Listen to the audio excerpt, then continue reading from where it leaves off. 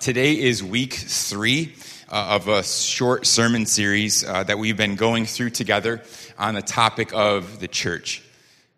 We've been talking about the ecclesia, the called out assembly, the called out gathering.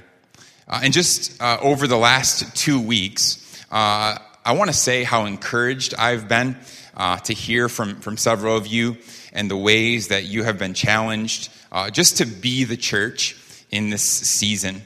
And certainly my hope is that all of us would continually be inspired to live our lives in the ways that Jesus has called us to live. Well, just as a quick recap, what we learned, first of all, in week 1 is that ultimately the church is not a what, the church is a who. That the church is a who because the church is people. The church is people. And through Acts chapter 1, specifically verse 8, what we uncovered is that the church is people who are empowered by the Holy Spirit. They are people who are centered on the gospel, and they are people who are sent on mission. And then with that as our foundation, that knowledge of who we are, last week we asked the question, okay, so now what? Now what? What do we do? As the church, how do we live? And through Acts chapter 2, what we saw is that people who are empowered by the Holy Spirit, people who are centered on the gospel, these people who are sent on mission, they live devoted lives. That was a really key word for us last week, devoted. They live devoted lives. They live their lives, in other words, sacrificially for the plans and the purposes of God. And more specifically, we saw in Acts chapter 2, verse 42 through 47, that out of the overflow of who these people were, this church, they were devoted to learning, they were devoted to loving, to worshiping, and to living on mission. In other words, these followers of Jesus, now full of the Holy Spirit, indwelt by the Holy Spirit for the very first time, they dedicated their lives to knowing the Word of God and living by the Word of God. They were deeply committed as well to fellowship with one another, to being with one another, and to sharing everything that God had graciously given them. They were also, we see, they were devoted to a life of worship, to praising God with every aspect of their lives. And so again, they continually met together in the temple, and they met together daily, it says, in their homes to remember the works and to remember the promises of God. They were singing together, praying together, and eating together, all for the glory of God and for His name. And then we see that as a set-apart people, they lived their lives as sent ones. They were devoted to the mission of God. They went out, in other words, and made disciples as they lived their lives as disciples. And so again, this is the church. And this is the example that we have of what the church, the ecclesia, did together and what they did in the world. But then with that, I want to today tackle the question of how. We've discussed whom the church is. We've talked about what they did. And today we're going to take the time to discuss how they did this. Again, we know what it takes to belong to the ecclesia, to belong to the body of Christ as a whole. Peter answered that question for us in Acts chapter 2. We saw that again last week. What do? We repent and believe the gospel, right? We believe that Jesus is both Lord and Savior. And if we do that, it says that we are added to this set-apart gathering. But how do we create this, let's call it this missional movement that we see happening at the end of Acts 2? How do we become more full of the Holy Spirit, more centered on Jesus? How do we live with deeper conviction? How do we live more devoted lives? But more than that, how do we help other people do the same? And to attempt to answer that question for us today, I want to invite you to turn with me to 2 Timothy chapter 2. 2 Timothy chapter 2. The letter that we know as 2 Timothy was written by the Apostle Paul to his disciple Timothy. And this letter was written, as we know, as Paul was in prison in Rome. It's actually Paul's last letter because right or shortly after this, we know that he is killed for his faith in Jesus. But Paul knows that. He knows that his life is coming to an end. He can sort of foresee it. And so knowing that his life is coming to an end, Paul writes this letter urging Timothy to stand firm for the faith. But not only that, to persevere in passing on his faith. And so with that in mind, let's look at what Paul writes starting in verse 1. 2 Timothy chapter 2, verse 1 through 2. This is what it says. You then, my child, be strengthened by the grace that is in Christ Jesus. And what you have heard from me in the presence of many witnesses, entrust to faithful men who will be able to teach others also. Well, it's here in this short little passage where I believe we see the how or the strategy for how we go about being the church, being a people who are both set apart and sent out, but also how we go about passing this DNA on to others. I think these words here from Paul are actually the key to knowing how we are to create a movement where people are living like the church and where people are being added to the church. And so here we go. How do we become a gathering that is defined by being empowered by the Holy Spirit, centered on the gospel, and sent on mission?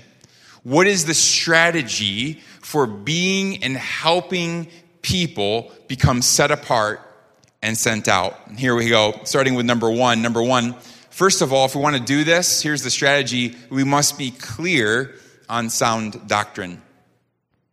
We must be clear on sound doctrine.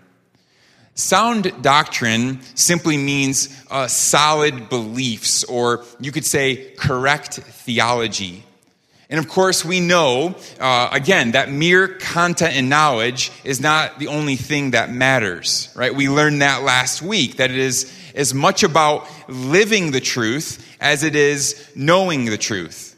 And actually, Paul himself affirmed that early in another one of his letters. We see this in 1 Thessalonians 2:8. He said these words. He said, we were ready, he's talking about the apostles, he says, we were ready to share with you not only the gospel of God, but also our own selves, because you had become very dear to us.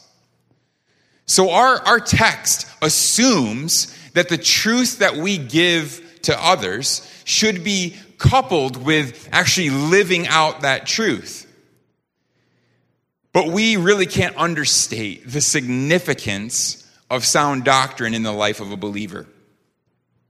We see here in verse 2, Paul says that what Timothy, notice what he says, what Timothy had heard him teach, that he is to impart or give those truths that he has heard, he's to give that to others so that they can therefore turn around and teach others also. Well, I believe that there's two parts to this, the sound doctrine, two essentials to being clear on sound doctrine. And the first is, we'll call it letter A, is that we have to believe the existence of absolute truth. If you want to be clear on sound doctrine, you have to start with believing the existence of absolute truth. I think that this verse really clearly implies what our postmodern culture so outwardly opposes and denies. That there is actual spiritual truth that can be known and handed off faithfully to others.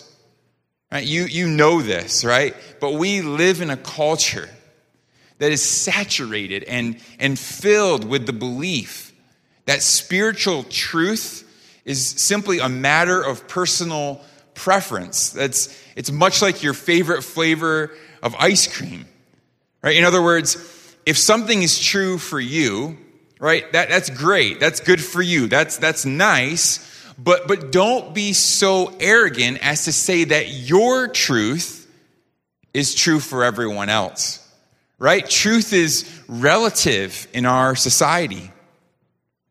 And unfortunately, as it has often happened all throughout church history, the dominant worldview of our society tends to come into the church and affect us, and we could say infect us in a lot of different ways.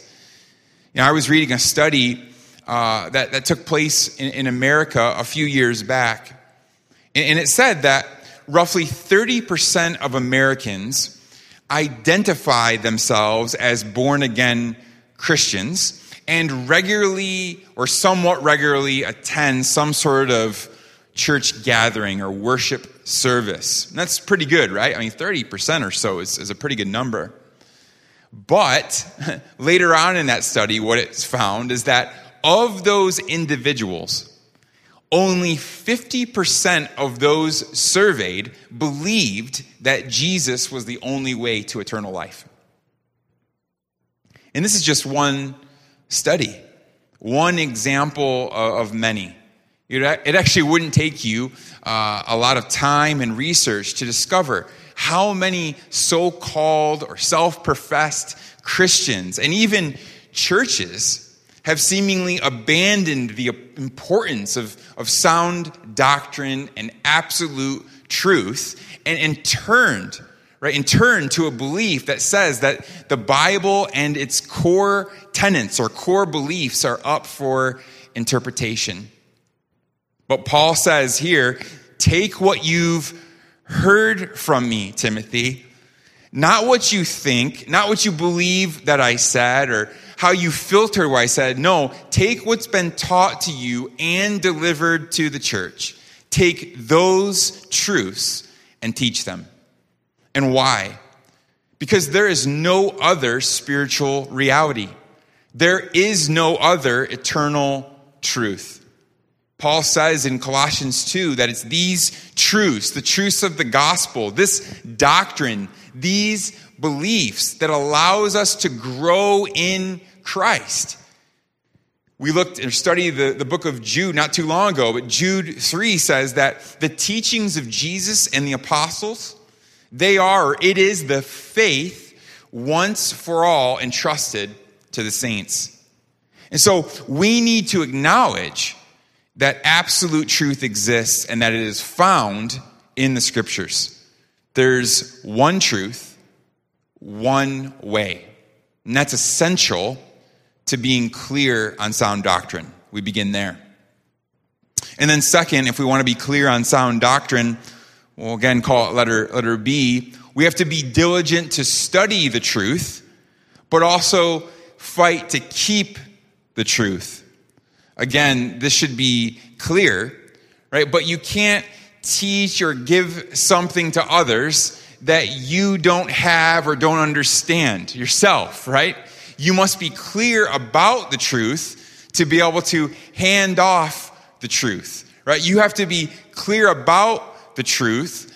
You have to engage in a lifetime of study and growth to be able to impart that growth or the way to growth into other people. Right? Sometimes when I think about it and I read the scriptures, I'm jealous of a lot of people throughout scriptures, a lot of times, especially those who walked with Jesus. But I was thinking about the context of this letter, and in some ways how jealous I am of a person like Timothy, that in his young age, that he got to hear the Apostle Paul teach the scriptures, right, on numerous occasions. But even more than that, right, Timothy, he traveled with Paul. And so we know that they were eating together, again, traveling together. And so I'm certain that Timothy and Paul, they would have these really intimate, deep conversations. And Timothy could probably ask him anything about the scriptures, right? Particularly the Old Testament, because Paul was a scholar of the Old Testament, and have a lot of really good answers filtered through who the person of Jesus Christ was and is. Right? That would be amazing, right? Imagine all of the knowledge and insight that Timothy obtained. But even though Timothy had such great advantages, Paul still urges him later in this letter, 2 Timothy, look at chapter 2, verse 15. Just a few verses later, he says this, "Be diligent to present yourself approved to God as a workman who does not need to be ashamed." Listen, accurately handling the word of truth. In other words, Timothy still had to commit and devote himself to studying the Word of God, being careful with the Word of God. And Paul certainly would give that charge or that challenge to you and I. Right? We all have this same responsibility. And in addition to that, we know that we have to also fight to keep the truth. Again, Paul says to Timothy here in our main text, "What you have heard from me, in the presence of many witnesses." That phrase is literally translated "through many witnesses." Right? And so the idea here is that the church, the others, in other words, who had heard from Paul, all of the other saints, they could affirm the truth that was taught by Paul. They could testify that Paul taught them the same doctrine, no matter where he was, who he was with. Right? There were witnesses, we know, in Ephesus and in Philippi, Colossae, and Corinth, and in Rome, and so many other cities where people could affirm and confirm Paul's message. And so it's important to say this wasn't a secret truth or a truth that changed or became more relevant or contextualized depending on the city that Paul was in. It was always the same message, the same publicly proclaimed truth, no matter where he was. And what that should teach us is that we cannot and we should not mold, transform, or soften our doctrine depending on our circumstances or the people that we encounter in our lives. I think sometimes, we can actually feel pressure to soften the truth so that we can be liked, right? Or maybe more popular to a group, or maybe better yet, we don't want to lose certain relationships in our lives.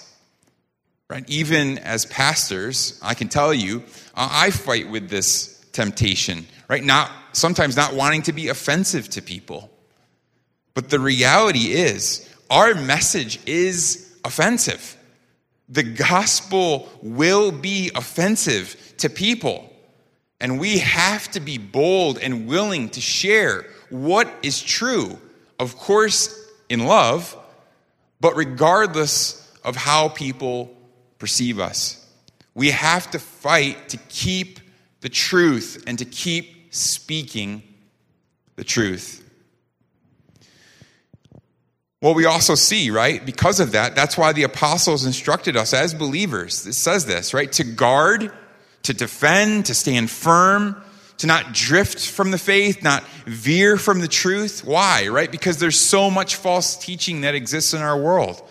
There's so much false doctrine out there, right? Unfortunately, it may be the worst of all, even inside the church itself, right? There's so much falsehood. So we have to know, we have to be clear on sound doctrine, and then we have to fight to keep it together.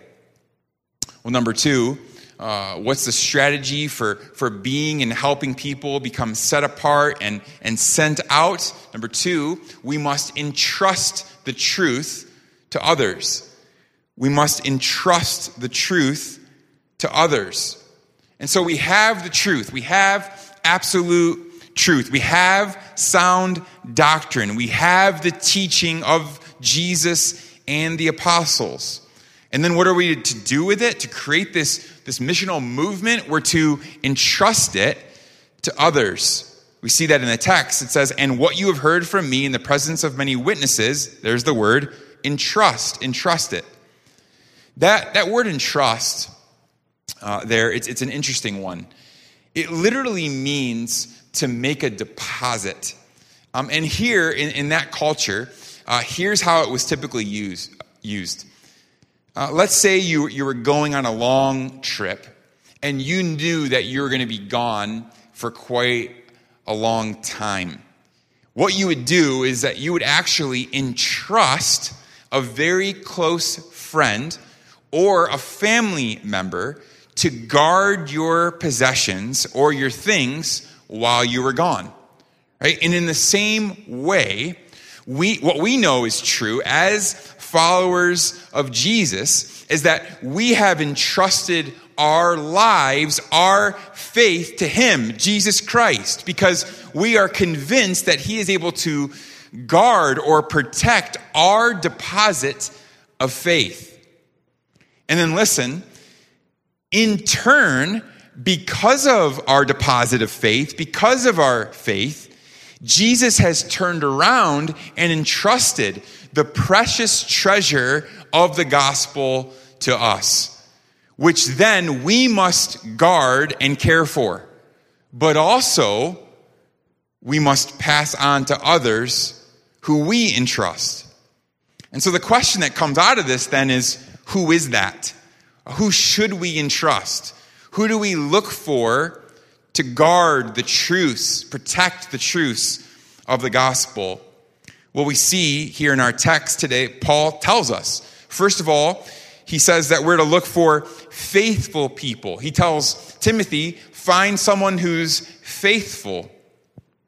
Faithful here implies, first and foremost, that these people who are looking for, that these individuals have trusted in Jesus as Lord and Savior. Okay, that's first and foremost. They're followers of Jesus. But beyond that, to be faithful in the scriptures means to be loyal, to be reliable. It's a person that's, we'll use the word steadfast. In other words, they don't waver back and forth. They're not tossed to and fro in their walk with Jesus. Another way to say that simply is they're consistent. They're consistent with their walk with Christ. We also see in the scriptures, like in the book of Nehemiah, that faithful or to be faithful is oftentimes associated with fearing God. And so as we look for people to teach and to share life with, we're looking for people who are in awe of the Lord. People who have a deep desire to know him and to live their lives for the King. Now, of course, I should say, we cannot always judge accurately in advance who will prove to be faithful. And really, that's not our job, right? We know that even Paul, right, many times in his ministry actually was disappointed by certain individuals that he was close to throughout his ministry. You can actually read about that in chapter 4 of this letter in 2 Timothy. I believe it's verse 10. There's a man there named Demas who Paul says it was just a tragedy because it says that Demas forsake the faith. He was walking with God. Things seemed to be going good. He looked faithful, and then he just left. And Paul was distraught by it. Those things happen.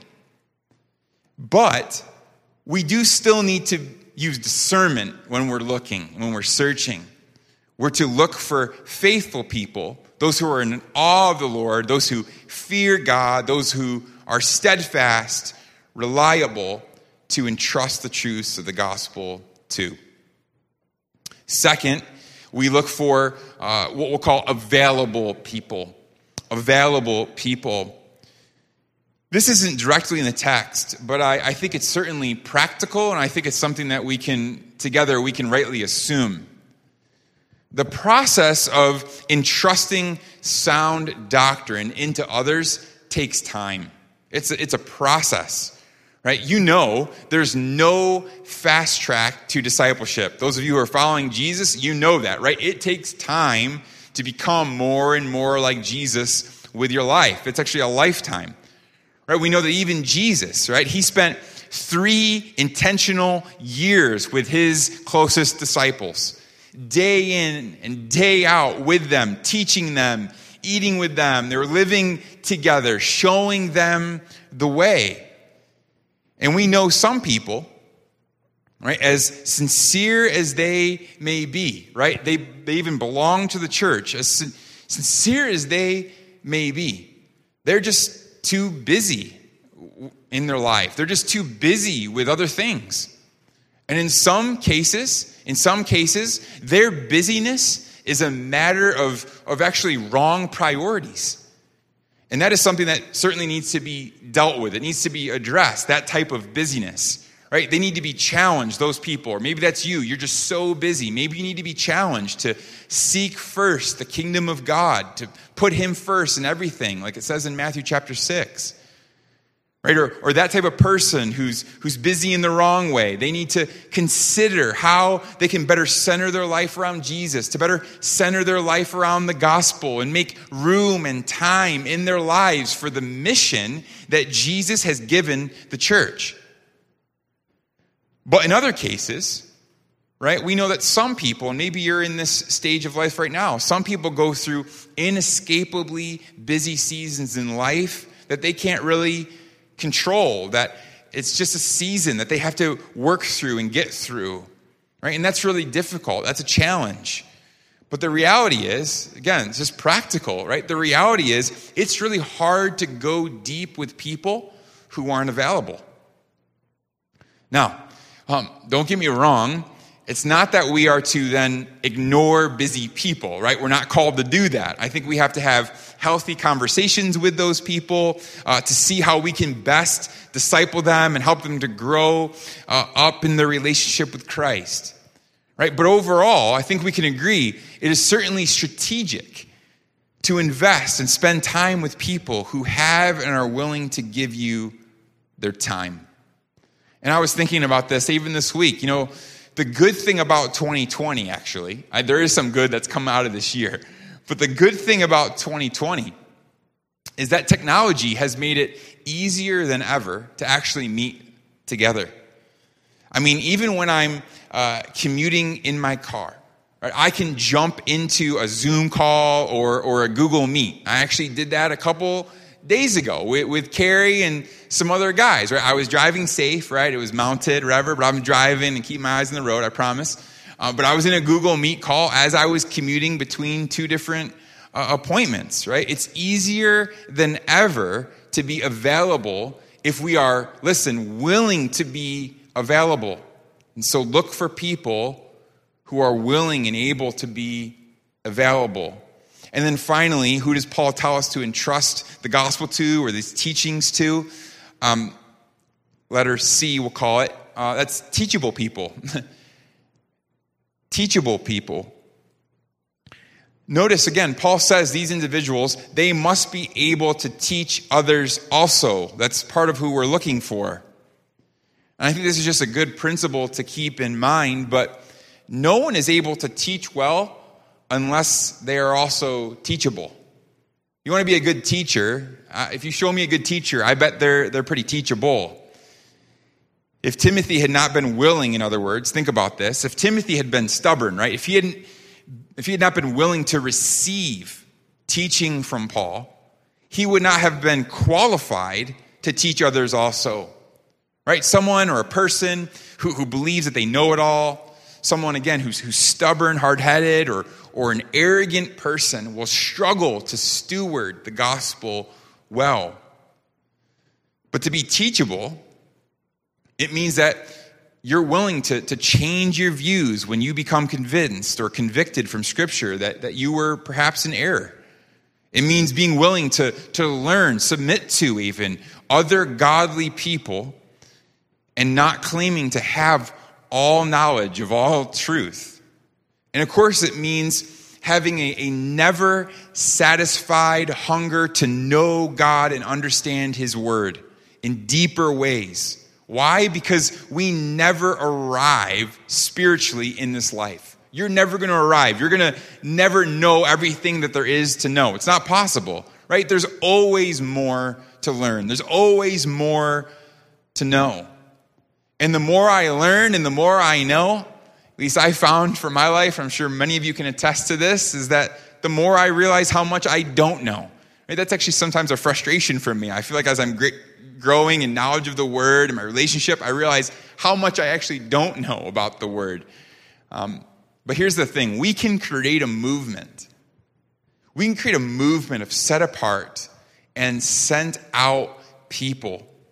People who are the church and live like the church by entrusting the truth, entrusting the gospel to faithful, available, and teachable people. And so, first of all, let's be those people. Let's be faithful, right? Let's be available. Let's be teachable. But let's, in turn, then, find those people to invest in as well. And then finally, how do we do this? What's the strategy? Well, number 3, we must aim at spiritual multiplication. We must aim at spiritual multiplication. Or another way to say that, we must have a vision for multiplication. You and I, as a gathering, we must have a vision for multiplication. You might already know this, but there are currently over 7.8 billion people, billion with a B, billion people who live on this earth. And we don't know the exact number, of course, but even conservative estimates tell us that there are of those 7.8 billion, there are over 5 billion people on this planet who don't follow Jesus. Right? That's a lot of people in a lot of different nations. But God's vision and His plan since the beginning is that His people would go to the nations with the truth of the gospel. That people like you and me, broken people actually, would go with His message of hope that Jesus is both Lord and Savior. God's plan to reach the nations is to work through us, actually, the church. And more specifically, His plan is spiritual multiplication. I'm not sure if you notice this in the text, but there are actually 4 generations listed here in verse 2. 4 generations in our text. Do you see that? There's Paul. There's Timothy. Timothy is to entrust that truth to faithful men, and then those faithful men are then to pass that on to others who are also able to teach. Right? Paul, Timothy, faithful men, and the others. 4 generations. And to me, that's a strategy. That's a strategy for multiplication. See, if you teach someone and that person just holds on to the truth and doesn't pass it on, this process, actually, God's plan doesn't work. It doesn't work. That's actually addition at best. It's not and certainly it's not multiplication. And to be honest, the unfortunate thing is that that's the strategy of most churches in our world, isn't it? Right? That's most of our discipleship strategy. Right? Particularly in cultures like America and here in Korea. Right? The strategy for discipleship is that people come together to a Sunday gathering like here in a building like this. Right? Doctrine is taught by a leader, and then there is no expectation whatsoever for that teaching that has been taught to be passed on to others. Right? It's actually a major problem in the church that we have seen lead to all sorts of issues and problems. But if you and I commit to teach others who in turn will teach others, we are then engaging in a ministry of multiplication. And while at first it's slow, right, it's going to take time, energy, right, and certainly there's going to be challenges along the way with that. Certainly there's going to be a lot of ups and downs, some failures even, right? This is God's plan. This is the way that we reach the world. We multiply. We multiply. Healthy people, actually, they multiply. So, like Paul, what do? We invest in others, right? We teach. We teach others.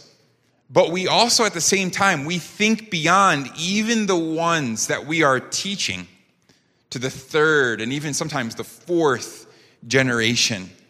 We share and teach the gospel with the expectation, and we set that expectation, that when the gospel is received by an individual, that person will then turn around and share and teach the gospel with others as well. It's the only way that a healthy missional movement can happen. And it's exactly what we saw happen in the early church. And so again, how do we do this? Well, we look for people to teach who are willing and able to teach others also. People who believe in and who will be devoted to multiplying. People who have a vision for multiplication. And so this is the church. This is the church. It's people who are empowered by the Holy Spirit. It's people who are centered on the gospel. It's people who are sent on mission. And out of that identity, as the church, we devote ourselves to learning and to following the Word of God, to loving people, to fellowship, to living a life of worship, to praying together and sharing meals together, but also to living our lives on mission together. And how do we create this culture? What's the strategy for being these types of people and helping other people do the same? We follow the Apostle Paul's strategy in 2 Timothy 2:2. We get really clear on sound doctrine. We then entrust that doctrine, that gospel, that truth to others. And then we have a vision for spiritual multiplication. And so today I want to ask you to ask yourselves a few questions. First of all, in your life, who is your Paul? Who's the Apostle Paul in your life? In other words, who can you or who do you look to as a spiritual mentor? Who is invested in you? Right? And I want to tell you, as a pastor here, right, the leaders and we are deeply committed to making sure that is a possibility for you. Right? I want you to know that even this past week, we were talking and praying. I've been asking them to pray about how we can do this. Right? How can we create this culture, even in the midst of all of the ups and downs that we face during this Corona season? Right? How can we ensure that no one is alone at this time? But again, who's your Paul? Who is your Paul? And maybe as you're praying about that or praying for that, maybe as you're waiting for that, you could do something that I did. I guess you could say it was somewhat unfortunate, but no one actually really mentored me. No one really mentored me. I wish I had that in my life. But no one did that for me when I first became a follower of Jesus. Right? And I really couldn't find anyone to be in that role or to serve in that role in my life like Paul did for Timothy and so many others. And so what did I do? Well, I just started reading from the lives of great men of God. I read from people like Charles Spurgeon or Jonathan Edwards or Augustine or John Calvin, the C.S. Lewis's of the world, or John Piper, a modern day, maybe like a Francis Chan, Timothy Keller, right? So many different people. And they, in some ways, they all served for me as my spiritual mentors for a season. And so maybe that's where you're at for a season, but my prayer for you is that you would ask God first and foremost for a living model. And that if you belong to this gathering, that we could be in connection with you and we could make that a reality for you if you desire it. And then second, I want you to ask yourself, not just who's my Paul, but who is my Timothy or my Timothys? Right? It doesn't matter what stage of following Jesus you are in. If you've even been a believer or follower of Jesus for a year or two, you should be looking for someone and can look for someone, even within this gathering, who is younger in their faith, that you could hand off God's truth to. Right? But especially if you have been following Jesus for many years of your life, right? Who are you helping to grow in their faith? Who are you helping?